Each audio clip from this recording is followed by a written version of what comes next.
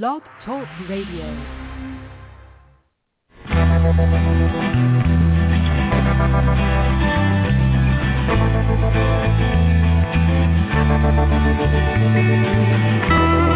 Stroll through the pictures, what I've left behind. Here once again,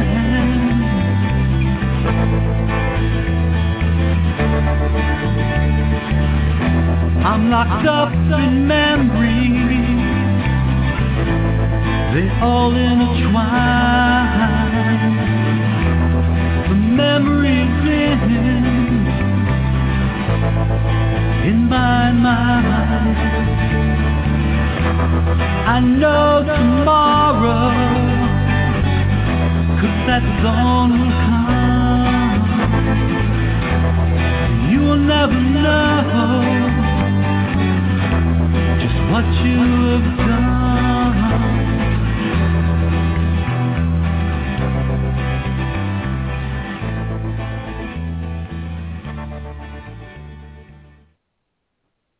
Hello and good evening. Welcome to the NAASCA Stop Child Abuse Now Blog Talk Radio Show. NAASCA is the National Association of Adult Survivors of Child Abuse.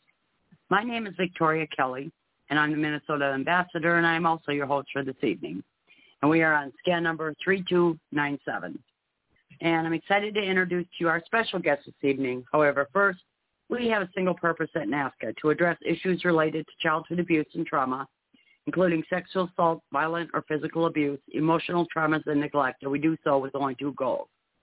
One, educating the public, especially as related to helping society get over its taboo of discussing childhood sexual abuse. Presenting facts showing child abuse to be a pandemic worldwide problem that affects everyone. Two, we offer hope and healing through numerous paths, providing many services to adult survivors of child abuse and information for anyone interested in the many issues involving prevention, intervention, and recovery. Again, we are on scan number 3297. If you'd like to be a part of the panel this evening, please call in at 646-595-2118, and any night, Monday through Friday, that's the same time. And my co-host or myself will meet you on the back line and ask if you have any questions or anything to say to our guests. And we sure would love to have you join us and support our guests. Our special guest for this evening is Pastor Deborah Schley, who grew up all over the world in a military family where her mother was mentally ill and now a survivor professional. Living in Pensacola, Florida, she's trained in ministry, mental health, working with substance abuse, and is trauma-informed social worker, all in one. She volunteers with many community organizations. Pastor Deborah says she can minister by text, phone, Skype, in person, and however the Lord directs her, 24/7. She teaches that humans have three parts, being of spirit, soul, and the physical body, and believes that all three are important, and that each area needs care. We look forward to Pastor Deborah being an active member of NAASCA family. She has been for a long time. On these episodes, we welcome various co-hosts and survivor professionals who will assist in fielding questions and lead a variety of topics suggested by our call participants. Their trauma-informed perspectives as survivor professionals will help them guide the discussions on issues of child abuse, trauma, and healthy human sexuality. And everybody's invited to engage in tonight's show. Please visit the NAASCA.org website. That's NAASCA.org website. We have about 42 programs on there. Hello, Pastor Deborah. How are you this evening? Hello, Victoria. I'm doing fine. I'm doing real well. Weather's great. Fantastic. Health is good. So I'm here to do some teaching on the topic of healing. Oh, that sounds great.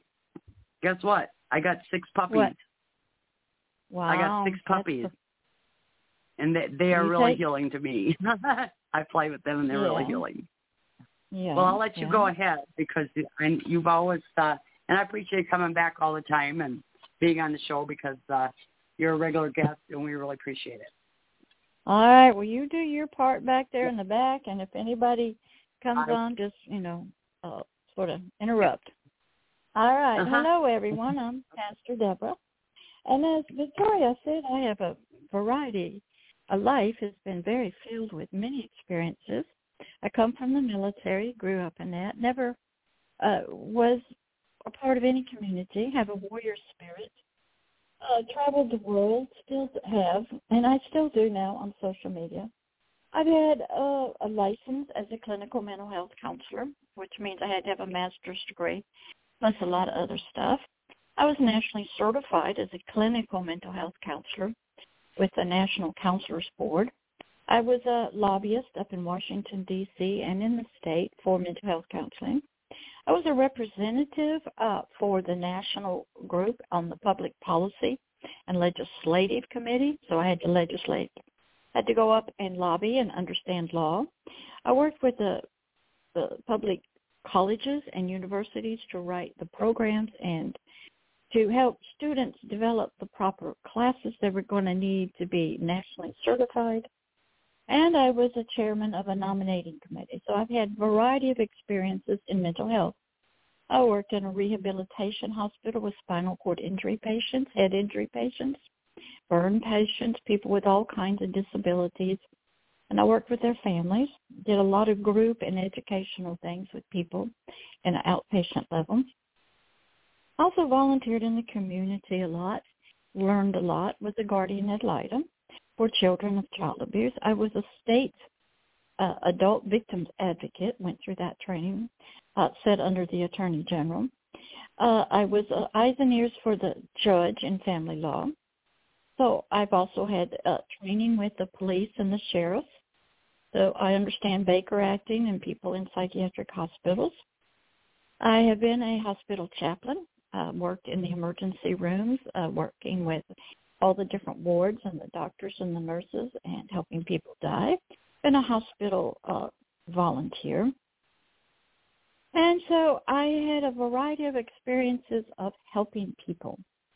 And what I discovered is we all need help in so many different ways. But here with NAASCA, which is an organization working with adults who've had childhood abuse of any kind, most of it's been sexual for a lot of the people, and it's been very traumatic. And what they have learned is the trauma, the abuse seems to last a long time into the child's teenage years, the adult years, and even into their senior years. So when Bill found me out on LinkedIn with my LinkedIn profile, I was already doing videos on social media and on YouTube with the channel, The Hidden Kingdoms. And I do a lot of spiritual teaching, healing type work. Because what happened to me is I am a Christian, and God wanted to help me to start studying and learning how to help people the Lord's way. So he sort of closed the door on mental health counseling, put me through extensive studying, not in a university, but in books and videos and life experiences to help people the Lord's way. And I was a part of a global worldwide revival in Pensacola, Florida, called the Brownsville Assembly of God Revival from 1995 to probably about 2000. I was on the prayer team. I was on the deliverance ministry team and had a lot of contact with people and things that were never spoken of or taught on in mental health counseling. So I had to learn about what we would call the dark side of mental health counseling, a lot of spiritual issues, and came out of it, and I to now on social media, like a spiritual mother. And now what I do here on NAASCA's radio show is to help teach a topic about healing. And tonight's topic I came up with is, what is healing and where does one begin? If one is either a child, a teenager, young adult, or an older adult, usually the healing begins when they start feeling depressed or have anger issues or sleeping issues or nightmares, and they end up at a therapist, maybe on medication for depression or anxiety, and that begins a healing. And when you walk into the therapist's office, which I used to be one, and I worked in nursing homes, in state mental institutions, I was very comfortable with these kind of people. And they want you to talk. The therapist wants you to start explaining why you're there and what's going on in your life that brought you to the therapist office. And so a lot of people are not used to talking about their issues that they privately sort of endure or thoughts that they have. So what happens is that when our healing begins, when we make an appointment with a therapist, could be. Does your healing begin in dreams? It could be. How about when you read a book about something of healing? Is that when it happens? When you might choose to go to a spiritual advisor and they sort of pray with you, is that when healing begins? Each person will have a different place where healing begins. Some might be in prison, on death row, solitary confinement, might be in a refugee camp. It could be just sitting at home, could be in the hospital, could be anywhere. So healing, for most people, begins at some point. And when I like to talk to people, since I can talk from both worlds of mental health and the spiritual world.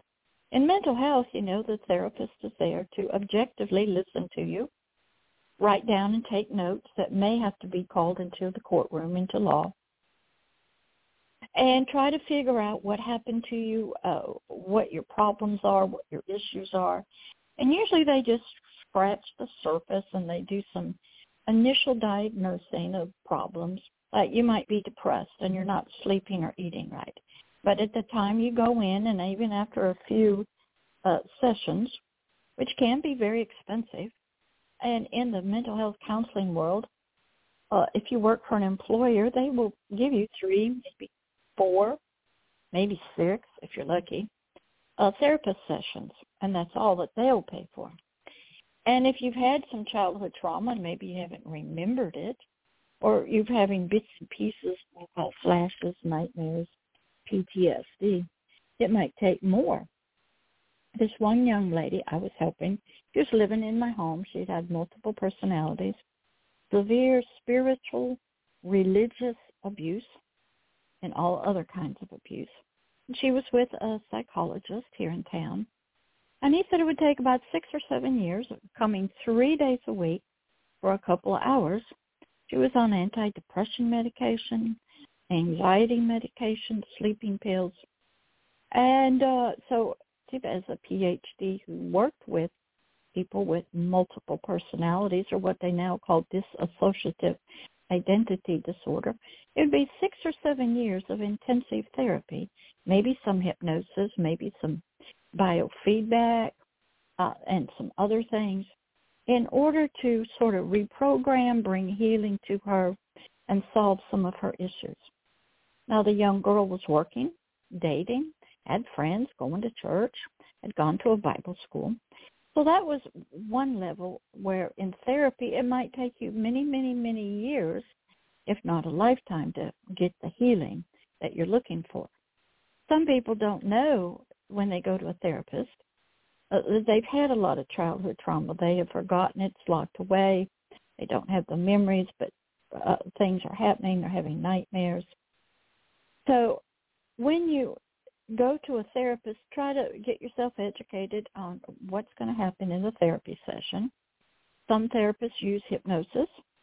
They put your conscious part of your brain into a sleep, and they want to talk to your unconscious part, and they want to dig into your past and have your past sort of person relive what happened. And then they'll wake you up and they'll sort of tell you what happened. Other people might use imagery to do that. You imagine this happening. Other people, it's just talk therapy. You will talk through your feelings and just work through whatever you've experienced in the last week or couple of weeks and things like that. And then they'll say, we'll see you next week or next couple of weeks. Some people, like Victoria, who's doing the hosting tonight, she had drug and alcohol problems, and she went to AA. And from there, she got off the drug and alcohols, and she discovered something called a higher power. She had a sponsor who stuck with her, brought her to the meetings, and she learned how to forgive people and understand a lot of things. She got off the drugs and alcohol, and then she could start her body could start returning to normal without the, we'll call it, pollutants of alcohol and drugs, and she could start dealing with a lot of issues. In spiritual work, sometimes there's a lot of, we'll call prayers. There's a lot of education that needs to happen. There's a lot of explaining that needs to occur about spiritual things and what part of you is happening. And so healing can begin at any time, and it can be done many different ways. Victoria, is there anybody online, or do you want to comment on anything?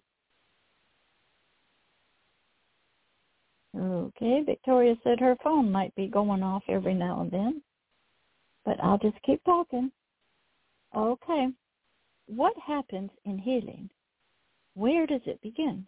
Does it begin in your biological body? Does that need healing? Some people say they have body memories, and they need to have the body remember. So what happens is, does it happen in your mind? Where does healing begin? And what part of us is getting healed? So we want to see if Victoria is there. And yes, I am here. We have Philip on the line. Let me bring him on. Hello, Philip. How are you? Good evening. Good. How are you? Yeah, I'm good. Do you have any comments or questions for Pastor Deborah? Not today. Okay, well, we can come back to you again because she's got a lot more to discuss. And okay. I did want to mention, too, about my story. This is Victoria, that I actually did start, not in AA, but in the psychiatric. I ended up escaping from my biological father at 21 and couldn't function, and ended up in a psychiatric unit. And they had me medicated with so much medication that I could barely function, but I couldn't put 3 words together when I got in there. So I was in pretty bad shape when I got in there. But it was that was when I was 21, and when I was 24 is when I sobered up. And actually, I brought my sponsor to meetings because she was in a wheelchair. But I brought her to meetings. So I had to be, it was kind of good because it was like, well, we're going to a meeting tonight. And then it was like, well, I got a driver, so I guess I have to go. It kind of was good. It was set up that way. But I want to say that also my spiritual healing really started in being out in the woods in nature, and I felt very protected there. And I felt like there was just some sort of a presence. I wasn't sure what it was. I didn't believe in the religious God I was told about and threatened about. But I felt really at peace and serene when I was in the woods. My grandparents would scream and yell and everything, and I would just run into the woods, which is by our house, and just sit out there for hours and just felt like I was comforted and protected. And for me, that's my serenity, and that's my where I go to meditate now. That's wonderful, Victoria. People don't realize that nature. I have a yard where I made a meditation area out in my yard, so I go out there 2 or 3 times when things get overwhelming. I just say, okay, it's time for me to go out there now, and I just go out there and listen to meditation music or do journaling or just sit there and light a candle or look at some of the stuff I have out there, and it's just gorgeous. I just love it. Yeah, years ago, and even now, the nature provides a wonderful canopy, we'll call it, a relationship with us, whether it's animals, to bring healing. Believe it or not, nature is here to help us. And it will provide wonderful, like you saw, peaceful places. And before there was music or anything, people would go out and look at the stars.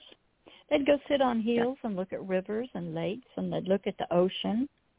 And so nature has always been used to calm us down, bring peace, to think about things, and birds flying over your head, or the beautiful flowers, the sunrise, the sunsets. And a lot of people, even now, to feel relaxed from just working, love to go outside. And they're outside the building. And they're away from, like you said, a family or a house that's very noisy and very loud. And so that's wonderful. And so healing was beginning when you would run into the woods. Yeah. Because what you were doing is you were saying, I've got to get away from that emotional situation. My mind has to calm down. I need some peace. Yeah. Now, what happens is we're all seeking it, and what happens is our peace gets disturbed when we have post-traumatic stress and we have a nightmare. It sort of breaks through.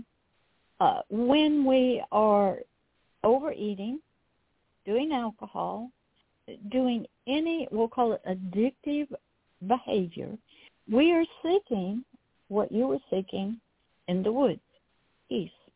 And we're trying to get that in our mind, but it's coming through our biological body, food, sex, whatever we're trying to do. We're trying to have a winning attitude. We're trying to change the condition, the nature within us. So healing, some people don't know that they've been abused. They don't know that their trauma, their family has been abusive, or that it's caused them issues in their relationships. Most of us had no teaching about growing up, going through puberty, being in a marital relationship, what life was going to be like. All we had was we looked at our family, or we looked at our in-laws or friends. And if they were all distorted and they didn't look good, then we would look, maybe you got on a sports team and the coach was nice. Healing can start there. But there are some people that I have discovered, they choose to stay unhealed. And in the mental health world, they really don't, they believe in talk therapy, that if you can talk about your issues, re-experience or cry through your issues, come to the realization that it wasn't your fault, and maybe forgive the people that hurt you, you'll be okay. The depression will lift, the fears will be gone, the nightmares will be gone. I'm not quite sure. There never was a real belief in therapy that you could cure or heal a personality disorder. That was ingrained. That was with you forever. And you were never going to outgrow it or get healed from it. And if you had any psychiatric, very serious ones, they never really believed that you could be healed from it. They believed it was a disease of the brain. Biological things had changed, been distorted from the trauma, and there was no way that you were ever going to really be healed. We can manage it with medication and maybe group therapy, and maybe get you in yoga and get you to calm your thinking down. But there never was any cure, or they could say, it's in remission. Actually, DID is the only mental health issue that you can get cured from. I do believe that a lot of them, cured when I was in it, most master's level people were not trained in it. And a few of your PhD psychologists and psychiatrists were. But a lot of people don't know they have that. And a lot of people don't believe in it. And so it gets misdiagnosed a lot. It doesn't get diagnosed a lot. And the person who's there trying to figure out what is wrong with me, they may not even know that they have it. So it's a rare case. And I had to, when I was getting started, helping people the Lord's way. God threw me in there with those kind of people, with multi-generational Satanists who were born into a family of severe religious, satanic, spiritual abuse. And the purpose, they would leave their bodies spiritually, was they had to create what you would look at as a Manchurian candidate. Somebody who had multiple personalities. This was done purposely. So they could live out in the world as a normal person, have a normal life, and at a certain time, at a certain signal, they would switch into another personality, go to meetings, do things like the Manchurian Candidate, and have no memory of it. Right. And they lived a double life, and they had lots of evil demonic spirits within them. They served them. Never heard of any of that in mental health counseling. And I've heard of religious abuse, in the Catholic Church and stuff, but never what that caused in the children or anything like that. So I had to open up my eyes and my understanding of a whole new world. And then at the same time, I had to learn about the gift of disassociation, that it is a gift so that when a child is being abused, traumatized, one, their spirit will leave their body automatically to run, get away. Two, the spirit and the mind are so creative, powerful, they will create a part that will go through the abuse, and they'll create a part that's not going through it. And then when the abuse stops, everything kind of comes back together. And it's a way of saving the child from a heart attack or going mentally crazy. And so I had to learn all this. I had to learn to watch people's eyes and their words, and I had to study. And God had to put these people in my life. I had to see the switching. I had to understand it. And I had to study mental health and how they worked with it. But healing was, is there. I have recognized that, and I learned this early on with some people who had gotten injured at work when I was in the mental health world, that there are things people called lingerers. They really didn't want to get healed because they wanted the disability money. They wanted a psychological attention that they got as a victim. They would go and participate in some of the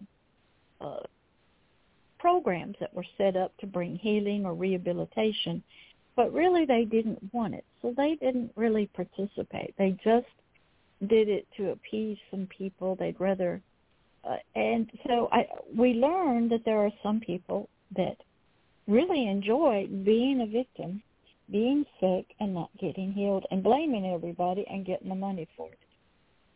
And typically with a lot of people, even in their late years, they're able to, form different personalities to do different jobs. Like, one, we have a personality, we'll say, as a female, one as a male. When you are a child and you're at school, you have a school personality. When you come home, you have a different one. You go to work, you have a different one than you do at home with your wife or your kids. So we are wonderful creatures. We're able to adapt to situations and become sort of whoever we need to become. Like at work, we can't be a mommy to our coworkers and act like a mommy. We got to act like a employee. So in healing of childhood trauma, people will begin their healing journey in many different ways. And they will seek many different helpers. But the main thing is that people need to want to seek healing. My brother, who was diagnosed with manic depressive and borderline personality, didn't want to get healed.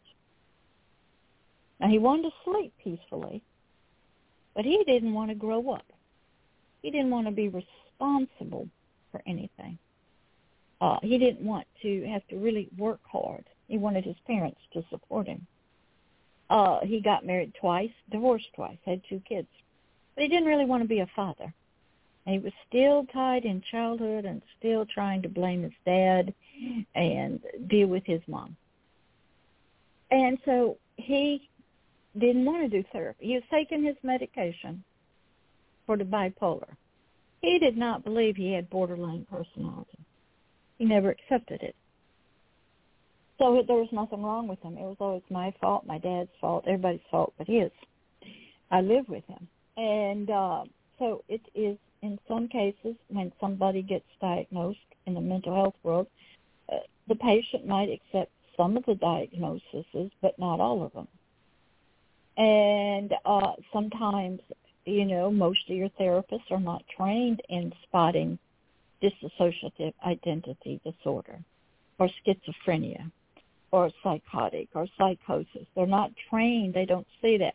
They deal with divorce and some depression and some anxiety.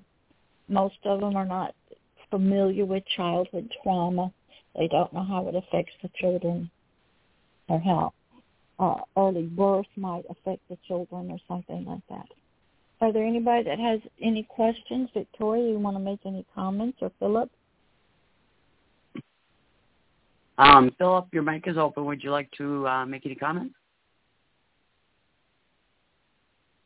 Was your brother, the gentleman that did it, feel like healing? Would he do something like this show?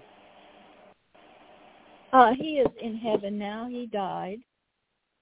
What happened with my brother?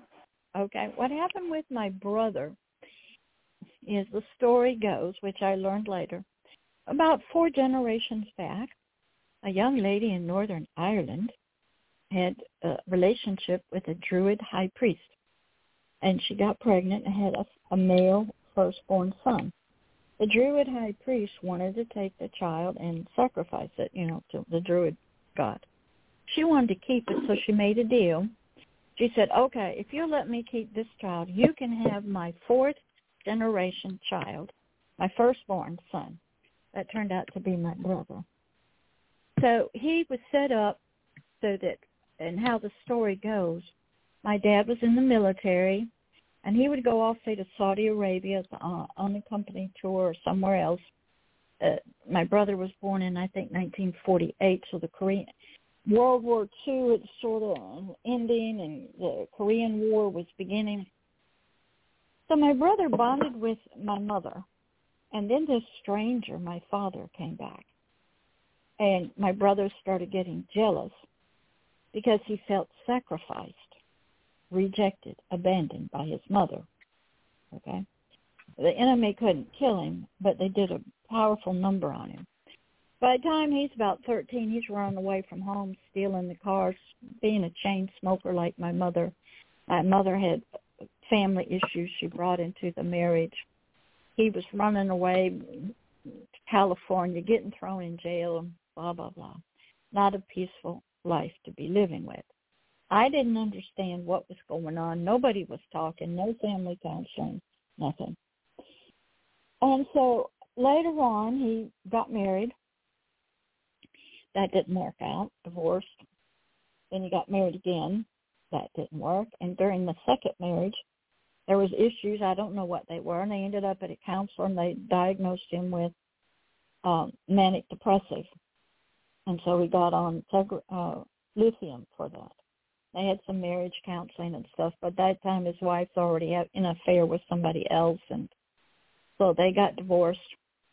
And so he had no place to live, so he went to the woods. He ends up living with us, and he's now working in a special sheltered workshop for people with disabilities. He's on medication. He sees a psychiatrist, when he needs to once every 3 months. He doesn't get into any therapy. And then my parents were still involved in his life, and he wanted them to take care of everything, and it just was horrible. And so he was smoking. And what happened to him, he got so negative, and we had to kick him. He lived with us for 6 or 8 years. He couldn't even, he's 4 years older than me, and he was so negative and horrible to live with, controlling, taking over we had to kick him out, and then my parents paid for him, and he never saved any money. So what happened was he was still a chain smoker, and he had a brain aneurysm one day in his car, and he ends up in brain surgery in Gainesville, Florida, and he became like a 2- and 3-year-old. His brain was so damaged. And he could never live alone again, but yet he tried to drive his car and wrecked that, and he had to go to assisted living center. And he was taking all his money out, and he wasn't cooperating. He ended up being in a nursing home and passing away. So I watched it close up, didn't have an understanding of it. And but what I observed was he didn't want to be responsible. He blamed his dad. He was angry with his mom, but when she passed away of cancer in my living room, which I can go through death with very easily, it's no problem. And he forgave her. I guess she forgave him. And but he, it was a horrible thing. And all he did was take his medicine, which was started with lithium, went to Tegretol, and he never had any therapy because it was never his fault.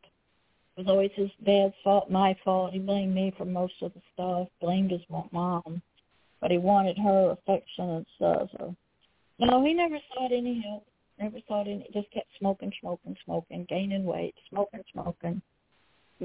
gaining weight, and seeing a psychiatrist, though. And, but he never accepted that diagnosis of borderline personality. So he can't come on the radio and help. And he's been gone since about 2014, I think.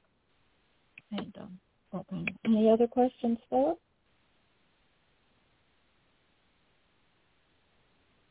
No other questions.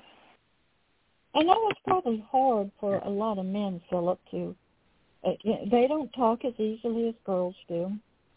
A lot harder for them to explain things. And what it takes is if you are seeking healing, the person that you go to, the group or the pastor or the priest or the therapist or a counselor, they have to have an understanding of men, boys, how your brain works, how you are different than a female, how your nonverbal communication is a different form than a female's. A lot of therapists don't understand how you deal with issues versus the females. Most of the therapists are females, not men. Men deal with issues differently. And so for a man who's dealing with this, they have a harder time finding therapists and finding the help they need. And it's harder for them to talk. Have you found that out in your therapy and your healing journey? I used to not talk about any of my problems, but now I mostly talk about all my problems. Good for you. Good for you. Boys will talk. Okay. What I had to learn was in the mental health counseling world, okay, is our goal was to get you to talk about yourself. Open up and talk. But as a spiritual pastor, I don't have to get you to do that. I am supposed to already know by words of knowledge what happened to you. It's there. What is going on? Sort of, I already know. And I have to be able to properly minister to you knowing what happened to you and what is there operating. And then that way, you don't have to say anything. But what I found out is that once people start feeling the love that I was offering as a mother, they wanted to tell me some of their story. They wanted to tell me about their abuses. They drew me graphic pictures. They would send me pictures on email. This one precious one, Gavin, he was sold by his mother to a satanic high priest for child pornography. 6 months old. I've known him since he was 6 months old. Grew up in child pornography. Heroin addict.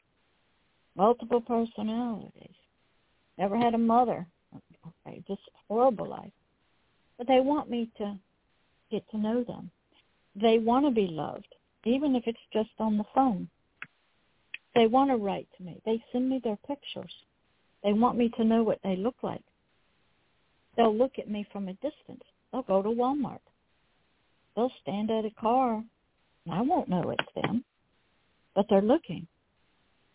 But I had to already know and already be educated and studied. It's sort of like a doctor. When you go into the doctor and you say, he says, I think you got cancer, or you talk about your symptoms. He is already well educated. He has done his internship, his residency. He has seen what cancer looks like. He knows what to do. You don't have to tell him a lot.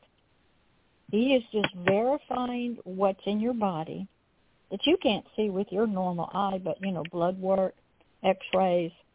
He can see in lab work, and he can go, I know the procedures. You don't have to say anything more. And most of us love that because we feel safe, that this person has spent most of his life studying my disease, studying how to heal me. I feel safe in his hands, whatever he suggests I'm going to do, or the pills or medication, because he cares. He doesn't live a normal life like I do. He spent years in hospitals, very little sleep. He doesn't have a normal life. He's on call in the hospitals. All he does is he's around nurses and sickness and emergency rooms. He lives and breathes in the laboratory and the books, the research. He's not a normal person like the rest of us. But when something bad happens to us and we end up at the doctor or the emergency room or with emergency medical technicians, we feel safe in their hands because they have spent, their lives are different. They train. They're educated. They're so focused on helping you, and they already know about what poisons, what this is, what it does. You don't have to say anything. You can tell by your blood work, looking at your eyes with a flashlight. We love that about the medical community because we don't know what to do. We don't know how to heal ourselves. And if we've tried, it hasn't worked. And then they tell us something that is hard to believe. And they show us the x-rays. And then they have the answers. We don't have to tell them. We just say, I got a pain here. I don't feel right. They know what to do. Mental health counselors really aren't like that. They want you to explain how you're feeling, what you're thinking about, what your dreams are like. They want you to do all the talking. And they think by you doing that, you are opening doors about things you don't want to talk about. But a lot of times, we as a patient never really feel that safe with a therapist. With a pastor, if they're well-trained, like I was, both mental health and spiritual, you didn't have to say anything. I could look in your eyes and see it. I'd get words of knowledge from God. I moved in the gift called discerning of spirits. I could see into the world. I'd read, studied. I was a well-trained doctor, so to speak, to deal with the most severely disabled, abused, and traumatized people. That took a long time to get there. And I had to learn the difference between boys and girls. Now, within some of the people I worked with, we'll say Philip, I worked with a lot of men, older than me, younger than me, same age. They were counts, rich people, kings and queens in England. They were judges, lawyers, politicians, policemen, young kids in child pornography, drug cartel people. I had to keep my mouth shut. I couldn't talk to anybody about who I was doing ministry with, who I was getting emails from. what they were offering me all kinds of money, wanted me to filter money. I was just, okay. But I had to understand that inside of you, there were children. You got boy parts, girl parts. Some of them got animals. I had one boy, he thought he was a flame of fire because he was going to be a minister, full of passion.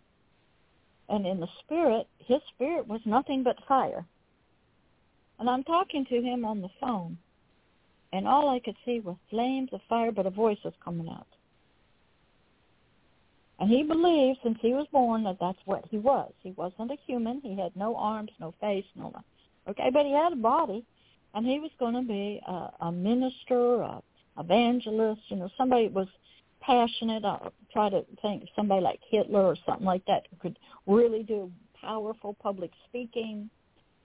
And that was going to be, we'd say they're on fire for the Lord. They are full of fire and passion. And that's what he was, in some field, he was going to do. But I knew different. So I did some prayers, and the flames went away. And so I had to learn how to go into and peer into your thoughts. I had to have words of knowledge to know what happened to you as a child, what kind of your ancestors, where did you come from, where's your dirt from. I had to study history. I had to study all the different ancient religions. I had to study different gods and goddesses, all kinds of stuff. Okay? And it took me a long time. But I was going to be working with very severely traumatized, abused people. There was a religious component. There was a sexual component. There was mental component, emotional component. There was biological components. And I had to study all areas. So I was one of those unique individuals that just I couldn't explain it to people. I couldn't talk to them. I just studied. So what I learned was everybody wants to be healed at some level. But at other levels, they go, I'm enjoying the benefits. I'm getting Social Security, disability. I don't have to be responsible for anything. Nothing's my fault. And I can get revenge and stuff. My brother was this way on my mother and my father because it's their fault. And so, Victoria, do you have anything you want to comment or offer? Philip? Yeah, I'm on SSI. I know a lot of people on SSI, and I would definitely rather not be, but I could not maintain a job with complex PTSD symptoms. Mm-hmm. And also, I got a lot of help from therapists. I almost didn't want to go to therapy because I felt I was going to be blamed and shamed, and I wasn't. And I think the only thing that labels are good for is so that you can get help. If you don't have a psychiatric label, your insurance will not pay to get therapy. That is correct. And the thing I liked about AA is that it was free. That and is there's correct. also ACA, Adult Children of Alcoholics, which I go to, and Al-Anon, which is family and friends of alcoholics and drug addicts. And when I went in Al-Anon first, they said there are 3 C's. You didn't cause it, you can't control it, and you can't cure it. Because I went in basically because my family was so dysfunctional, And yes, ma'am. Also, they said you have no control over other people, places, or things, which is like, that okay, is what do I have correct. control over? Because that's what I've had a control over, I guess. But I have control over myself, my actions, my behaviors, my thoughts, my reactions. And when I started realizing that I had choices, because I really kind of mentally trapped myself into thinking I didn't have choices, because that was my life. And so even like in today's day, I have to keep reminding myself I have choices. When Bill asked me to come speak on first time on NAASCA and tell my story. You know, that was really scary. But, you know, I have a choice of who I tell my story to. And I have a choice about how I tell it, you know, when I tell it, if I feel safe to tell it, you know. I just wanted to put that in there because it's really helped me heal by sharing my story, by coming on here, by volunteering with, you know, this organization and volunteering with other organizations I belong to. That's a big part of healing, too. And yes, the people that, you know, come on here and tell their story, I just want to say, for anyone that would like to come on and tell their story, you are helping other people, too. Because you might have something that you say, just even one thing that might be able to help one other person out. And that's why I can continue to tell my story and talk to people that call me. My name's on the NAASCA website as well as many others. If people want to call and talk to somebody that is a survivor, you know, because that's one thing. We don't focus on, like, religion or politics or anything like that. You know, the one commonality we all have is adult survivors of child abuse. And that's correct. I just want people to know that, you know, when you call, you're talking to another survivor that hasn't necessarily been through what you've been through. Because we all have our own stories. But the fact is that we don't compare stories. No child abuse is okay. You know, none of it should have ever happened. And anybody that's listening to this, whether, you know, you're a survivor, you know, a survivor, you know, NAASCA so much information on the website. I always want to put that in there. That's wonderful. And then, and that's why we keep bringing guest speakers on, like Pastor Deborah. I just want to say that we're always interested in also having other people come on because, you know, the education that you're bringing us is really important, that there's so many healing paths and healing journeys. And every time somebody shares a story, I just hope, or, you know, like a talk or whatever, that somebody could just get something out of it that'll help make their life a little bit easier, a little bit better. Philip, you got anything to say about telling your story? Well, the first time I told anybody that my dad abused me was at a men's class at church, and I still haven't told it on NAASCA. I'm kind of nervous to tell it on NAASCA. It's hard to tell the story, especially for boys, okay? And because it seems to be the sexual act it's much different, and it's much more humiliating for boys than it is for girls. But I want to commend you for telling your story, and I know you come on NAASCA a lot, and you are a wonderful voice of healing and hope for many men and young boys. And yes, Victoria, it shouldn't happen, but that's human nature. There is an enemy out there of healing and doesn't want you to get healed and wants you to stay, you know, abused and that kind of thing. So it takes courage to seek healing. It takes courage to tell your story, even though you're afraid, because people don't really want to hear it, and they don't want to hear that a family member did it. And it's shocking, and it's humiliating. And that area, well, if it's sex, it is not talked about. Not many people, parents even talk about the puberty. They don't talk about the sex act. They don't talk about the orgasms. They don't talk about all kinds of things. I got a very short one, but it didn't tell me anything about. We don't get talks about, you know, marriage and intimacy. I think I got something in high school about how an egg and a sperm somehow, but I'm not quite sure how it got together, and I wonder what circumstances and a baby's born. But most of us, when we are young, are very immature. We're giggly and silly. Children, you know, cannot handle this. The children are innocent, and there's a lot of evil stuff that goes on. And so, Philip, I commend you for telling your story. And men, it's a little harder. There was a young guy that had a lot of experiences like you. He actually, have you written it down, Philip? I wrote it down, but I wasn't really happy with it. It was kind of messy, and it wasn't complete. Okay, here's what I want to tell you to do. That'll help you. This young guy I was helping, and he had been abused.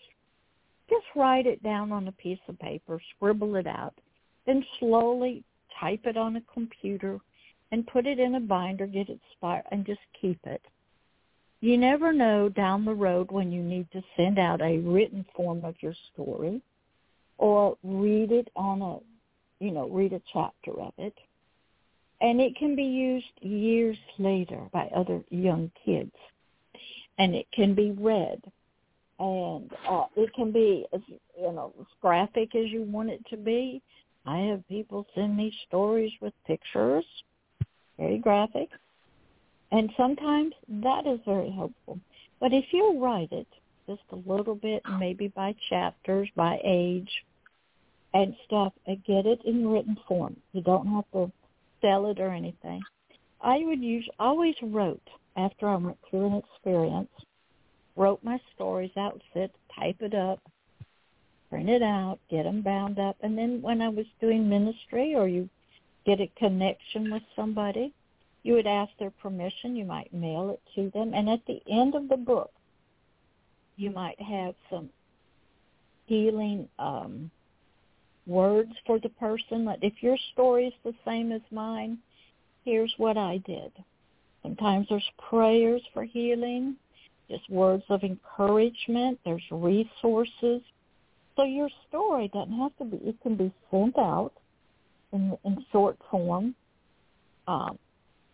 It can be sent out, in different ways. You can have a little booklet in short form, and so you hand out whenever you're traveling and say, well, who are you? Well, let me give you this little book here. Just, got a picture of you on a little story. And in the back, you can have your contact information if you would like to, something like that. It is well worth it. It's a freebie that you can do. And sometimes people, before they die, they want to get it all out and get it written out. Whether anybody ever reads it or not, that's not the case. Sometimes you just needed to get it out of your thoughts and bring it out, into the world on a piece of paper. And I have, Go ahead. I said, go ahead. I'm sorry, Miss, didn't mean to interrupt you. So that's what I would suggest, that you take some time and just write. Then type it up, or, you can, because you never know when there's another young one that you need to give it to. And a lot of people, I actually had guys when I worked in the jail a lot, they would write me poems that they had written. Some people write their story in poems, or they write their story in songs, or they do it in paintings.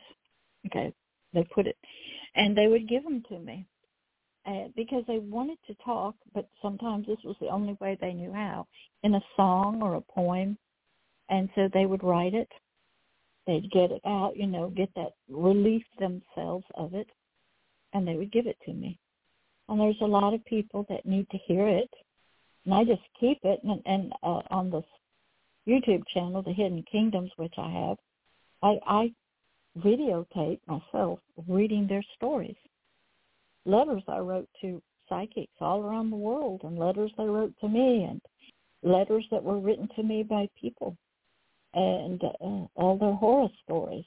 And I have a volume coming up, Volume 2 in the Kingdom of the God Beloved. It's going to be very graphic of the stories I went through and the people that I worked with. You get it out, and a lot of them are passed on into heaven. But there's a new generation, Philip and Victoria, that it's just now happening to. The same thing that happened to you, it's happening to 5- and 6-year-olds right now. And they're going to get on that path, and they're going to need some voices that are older, more mature, that have been there, done that, and they can give counsel about a healing journey that you went on, that they could go on. The therapists change, that. They retire. Doctors change. but the process, AA is still there, is it not, Victoria? Oh, yeah. Oh, by the way, Yeah, Philip yeah. dropped off. Yeah. Okay. Yeah. AA so is you know. still there. Al-Anon is still there. Yeah. Yep. Therapists are HCOA. still there. Nature is So still what there. Yeah, insurance Like is for a still while. there now. Well, but it's really beautiful out here because the leaves are changing colors here in Minnesota. I saw I a don't know about picture where of you. that. Yeah, yeah. Oh my God! We're just it's down gorgeous. here in Pensacola. We are enjoying having no hurricanes so far this season. Oh, nice. that's nice. Nice Yeah. and sunny, no storms. Because we kind of live So on the edge most of the summer. Today was a pretty warm day. I was going to go out and take some pictures, walk down right by my house's bike trail. Going to walk down there and take some fall pictures, you know. And then it started raining. yeah. But I'm I know there's still some days. I might have to bundle up a little more, but I want to get some fall pictures because I really love the colors changing. It reminds me of, you know, the different seasons of our lives, you know. Uh-huh. All right. So, and then I also want to say with recovery and healing, you really have to, you know, be determined that you're going to heal and be determined that you're going to find a way to heal, you know, because if you really feel like this is all it's going to be, and it's never going to change, it won't. Right. You know, you really have to know that there. Here's how it works: is you have to have somebody for you. In AA was your sponsor. Mm-hmm. Been there, done it, going to hang on to you. In therapy, clients come and go. Okay. Mm-hmm. And what happens in pastor work, pastors retire, they, you know, get busy. A spiritual mother is different. You're always my child. You got a long road to go, and I'm always going to be with you. Now, sometimes people, they'll get way off. Different personalities will come up, and they stay up, and you have to keep your distance from them. And but that's just that personality. Yes, it takes somebody who's out here, and it doesn't have to be a therapist, as you found out. It doesn't have to be. And also a lot of people, you know, they rely on one person, and that person dies, and they feel like, you know, well, now I have nobody. But if you have a spiritual relationship with a higher power like I do, I know that no matter who passes in this world or what comes my way, my higher power is always going to be with me. That's correct. No but in mental health, in mental health therapy, there is no higher power. It's medicine and talk therapy. Right. Okay. Right. Now, but they that recognize does help a lot of people. They recognize that people heal even better when they do have a spiritual way that they have. You know, even AA brought in spirituality because you know, that's a big part of the steps. You know. That's correct. What happened in the mental health community, they started bringing in something called spiritual care. That along with your therapist and your psychiatrist and your medication. So I would go into the crisis stabilization unit. If you went and had issues and the police brought you in or something, you're going into the crisis stabilization and you're going to get stabilized. And I would come in and teach on spirituality, because what I would tell the patients there is, okay, you have a psychiatrist. We love them. They care about you. They don't want you getting in trouble with the law. They don't want you killing yourself. And they're trying to help you with the way that they've been trained through medication. But when you leave here, the people that's out in the community with you are mainly pastors. You can come and talk to them 24 hours a day. They're in the hospitals. Your psychiatrist ain't going to show up in the emergency room. They're going to be a chaplain there. They're in, you know, the workplace. They're in the hospitals. They're in the church buildings. And so a lot of people, they don't see that. I always looked at it that the mental health world and spiritual world, we are partners. The psychiatrists care deeply for a human being's biological brain, their chemical imbalance. They don't want them committing suicide. They want them being happy, having a happy family. They care deeply for the human being.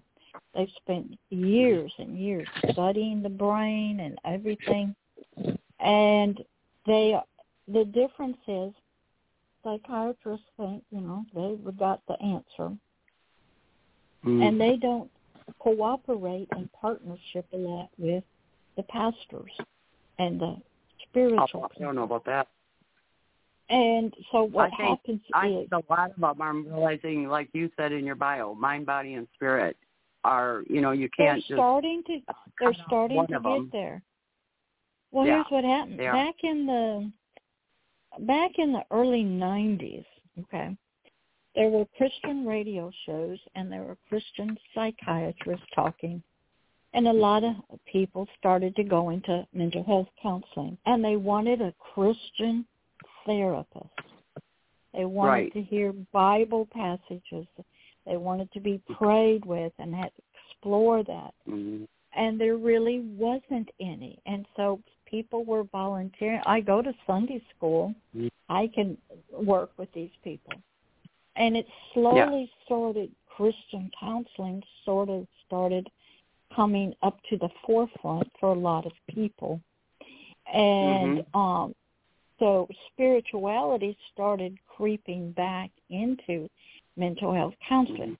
But because the medical community controls mental health counseling, your problem is a biological disease, a disorder, an illness. It has a number. Depression has a number that the insurance companies recognize, that everybody recognizes. And it's not spiritual, and so you don't need a pastor. And a pastor doesn't understand all the bio. A lot of the spiritual counselors did not understand abuse.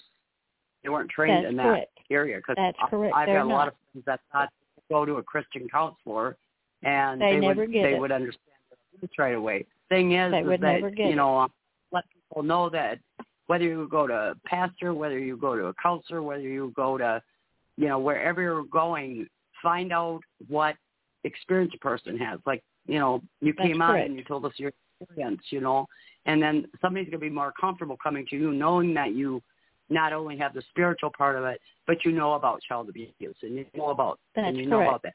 That helps somebody feel like, oh, she can help me. But it's okay to ask questions, because some people go, I went in there and they interviewed me. And I said, did you interview them? And they go, what? And I said, like what their training is, what their degree is, how they can help you. And they just look at me strange, Or I had one girl when I was going to psychiatrist. They kind of... Every time I go to them, it feels like I'm going back to my dad because he's yelling at me. And I go, you know what? You can get a damn psychiatrist. No. Well, here's how it works, Victoria. In the mental health world, it is run by doctors.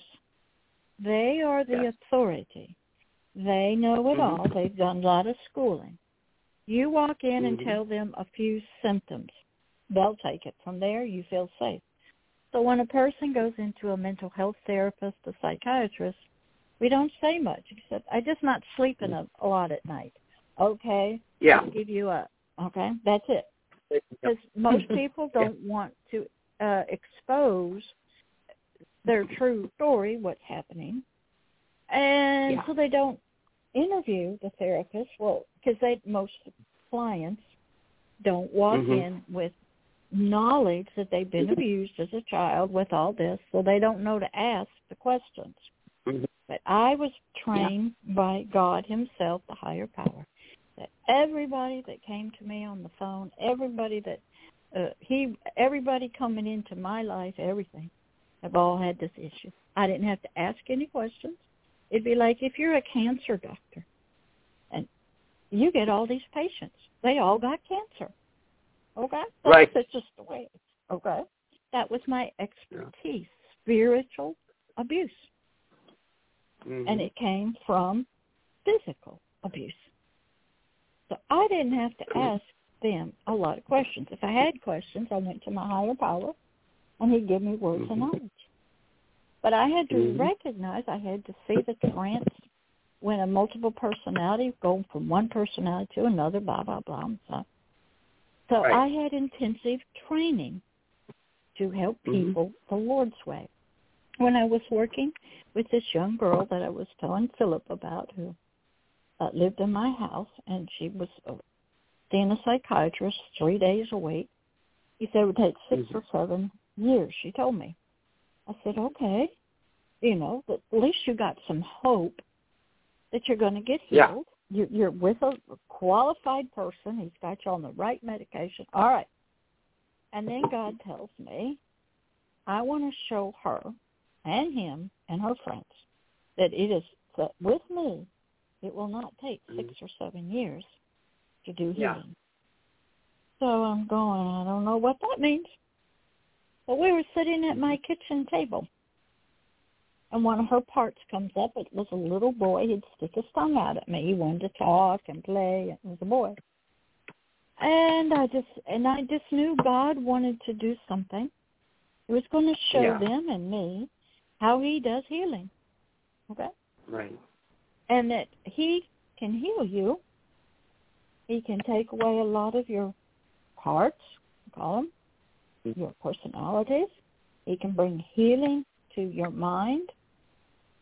And he was going to do it differently than the psychiatrist or the psychologist. Right. Now, this psychologist got in trouble later. He had sex with her, got her pregnant, a violation of all kinds of stuff. Okay. He was a married man, just not a good story. All right. Because when you are a therapist, there are ethics that you must abide by. These are very vulnerable people that are coming to you, and you cannot treat them as family. You cannot mingle with them. If you notice, you don't hang out with your doctor. You don't play golf with them. They don't go to the same clubs. They can really have no contact with their patients. They can't do anything. They have to sort of... If they see you out in public, they can't even acknowledge That is correct. Yes. Mm-hmm. Because they have to, because it's ethical. They are in a position of power, authority, and you are a victim. And it's too easy to take advantage of somebody who is having issues. So healing is something that having one tell their story can begin somebody's journey, writing your story down, not to sell it or make a book, but just to have the memories of it, like writing in a journal. But you can get it typed up and give out it in short form to people wherever you go. You can carry them in your purse or back pocket, and you meet somebody. And I had to learn that when you're going to help people, they're everywhere. I'd like to talk to you at some point about doing that. I think that it would be a great idea. I'd like to do that. About doing what? Writing down a part of my story to hand out. Okay. This how I recognize Steve Hill. When he was the evangelist at the Brownsville Assembly of God Revival, he had a little book called Stone Cold Heart. He had a couple pictures of him when he was a teenager and when he was in jail, and then just, a few pages of how he got started, what was wrong, how he got saved, and had a prayer at the end. My son wrote a book called The Sound Man. I've got that on the YouTube. I read it out. And it's a little bitty thing that you could keep in your purse, and you're out there. And I went to Walmart, and wherever I went, any restaurant, I knew God wanted to reach people. He wanted me to pray with people. People that had issues were everywhere, all ages. And so I always had to be prepared to pray with people, talk with people. And I always carried these little books with me. And it doesn't have to be anything. It could be one page folded over, like a book, something that you just hand out to people. I want to do one with my breast cancer story. Do what? Surviving breast cancer that was told was untreatable, inoperable breast cancer. And how I didn't give up, and now that was back in 2000. I was told I had untreatable, inoperable breast cancer. And I want to share that story. That would be and what you have to do is you have to learn to write. And Well, you can get somebody, a friend that can read it and say, well, you need to correct spelling here and you need to make that, and you just make it. And at the end, you put, if you want some more information about my journey, contact me. Here's my email address. Here's a breast cancer awareness phone number. And you just keep them in your purse or your book bag and wherever you go. I looked at every place, a gas station, Walmart, the store, the beach. It didn't matter. Everywhere is a mission field. There's people everywhere. And I trusted God. If He wanted to minister to somebody, maybe a homeless person walking up to me in the parking lot, maybe the cashier at Walmart, that I was always ready to be on the job. You know, going to Walmart was a missions field. Going to a restaurant, that God would bring people, a waitress that needed prayer. I've been there before, and they're going through something. And I had to be sensitive that hurting people were everywhere. Children that needed prayer are everywhere. And I had to learn to be observant at the shoppers, at the cashiers. I had to learn that God would, wherever I went, God was going to bring people to me. And they were going to have deep spiritual issues, child abuse, trauma, multiple personality. I just knew that. So I lived ready. I live ready on LinkedIn, social media. When I make a comment, when people, I had one guy from Mobile, he said he had a lot of negativity or something force around him and help him get rid of it. Oh, no problem. Now he's telling me something. I have to know what that means. So I took care of that on LinkedIn in my message board, a prayer. So wherever you are on an email, people will reach out. God will bring them. And you have to be ready 24/7. Could be in there. Well, that's my prayer when I go down in my meditation area, that my higher power will send me somebody that can help today. Yeah. Every morning. And you just, it doesn't matter where you go, you know, in a gas station, go into a 7-Eleven or something and you buy something to eat, And I had to live prepared, like that. And I'm such one of those unique individuals with the mental health experience, plus the spirituality as a chaplain, a pastor, work in a wide variety of community things, hospitals, jails, prisons, rehabs, private practice, nursing homes. Most mental health counselors just go to school, get their degree, take the license, and open up a private practice. Now, I got it's 8:18. Do you want to do any advertising for NAASCA or give out the phone number? Yeah, I do. Let's see. There's one thing I always like to read. It's NAASCA Serenity Prayer. It's please grant me the serenity to stop beating myself up for not doing things perfectly, the courage to forgive myself because I always try my best, and the wisdom to know that I am a good person with a kind heart. I tell you what, trying to figure out that I was a good person was really, really difficult because I don't know why I always thought I was a bad person. You got any insight into that? Yeah. The soul part of us. The soul part of us, due to the biological body. That's in our biological brain with our neurons and chemicals and stuff. When we got abused biologically, words were certain. We felt humiliation. A lot of times the bad guy or bad person would tell us it's your fault. We felt it was our fault. We got yelled at, blah, blah, blah. It's how we respond to the situation. And what happens is that person stays stuck in that trauma. So when healing comes, you have to not only help the person forgive themselves, even though they did nothing wrong, they may believe, well, I seduced my father. It was my fault for not cleaning my room up.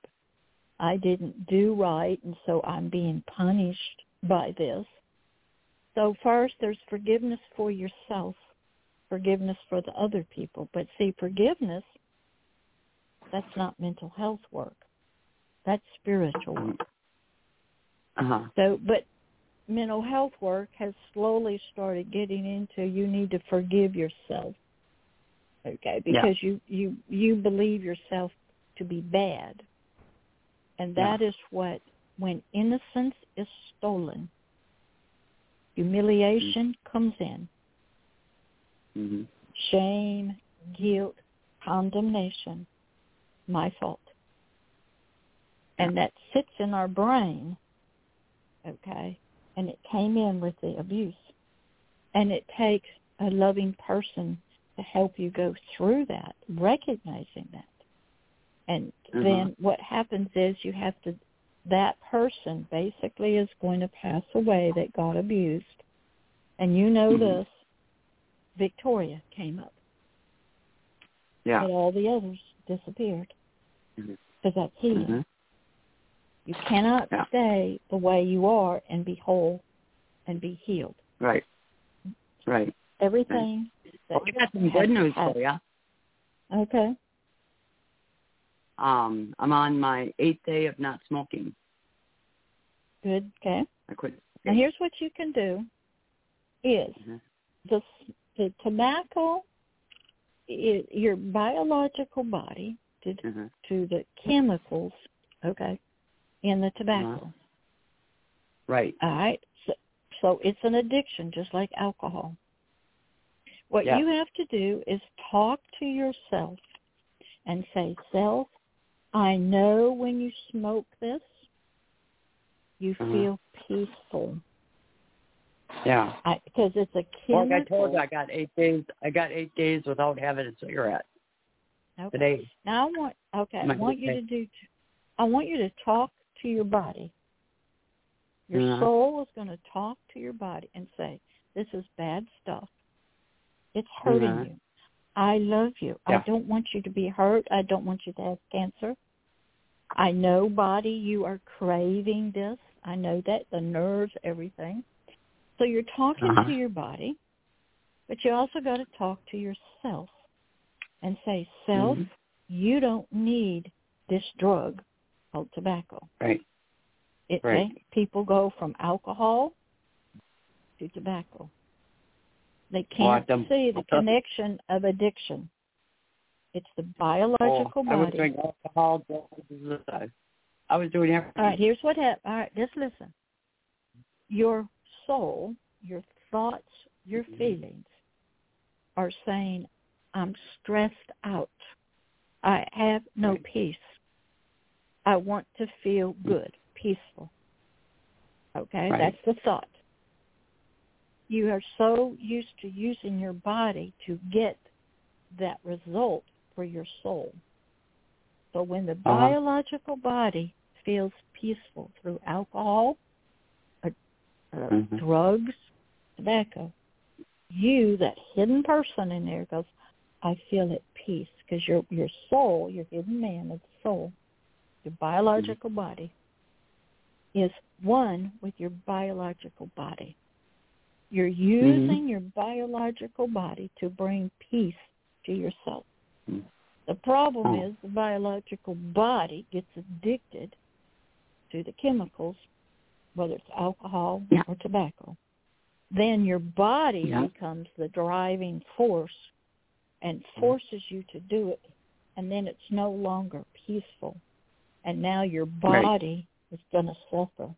But I got about 8:24. We have about 6 minutes before the end of the show. Do you want to close this out and you want to play the music?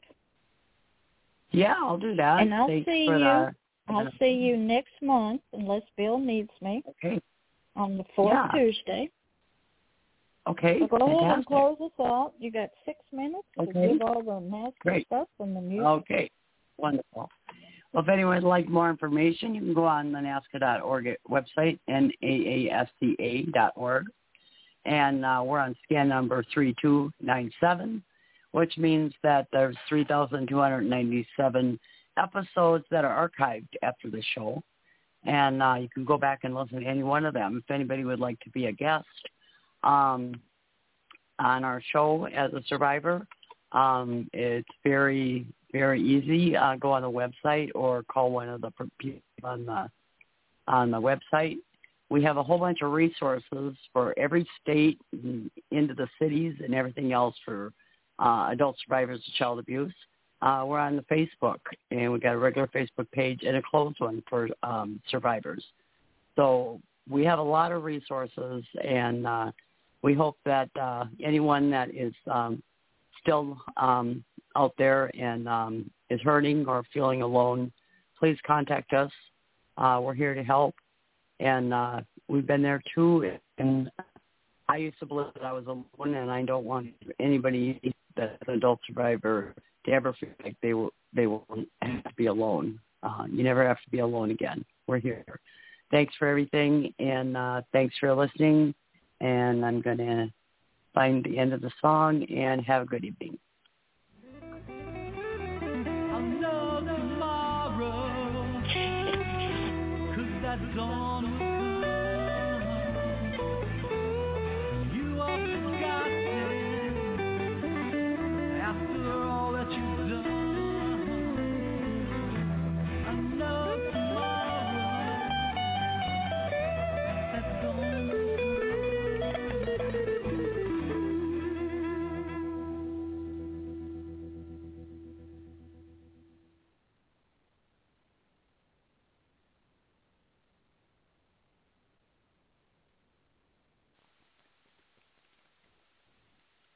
Hey guys, it is Ryan. I'm not sure if you know this about me, but I'm a bit of a fun fanatic when I can. I like to work, but I like fun too. It's a thing. And now the truth is out there. I can tell you about my favorite place to have fun. Chumba Casino. They have hundreds of social casino style games to choose from, with new games released each week. You can play for free anytime, anywhere, and each day brings a new chance to collect daily bonuses. So join me in the fun. Sign up now at ChumbaCasino.com. No purchase necessary. VGW Group. Void where prohibited by law. See terms and conditions. 18+.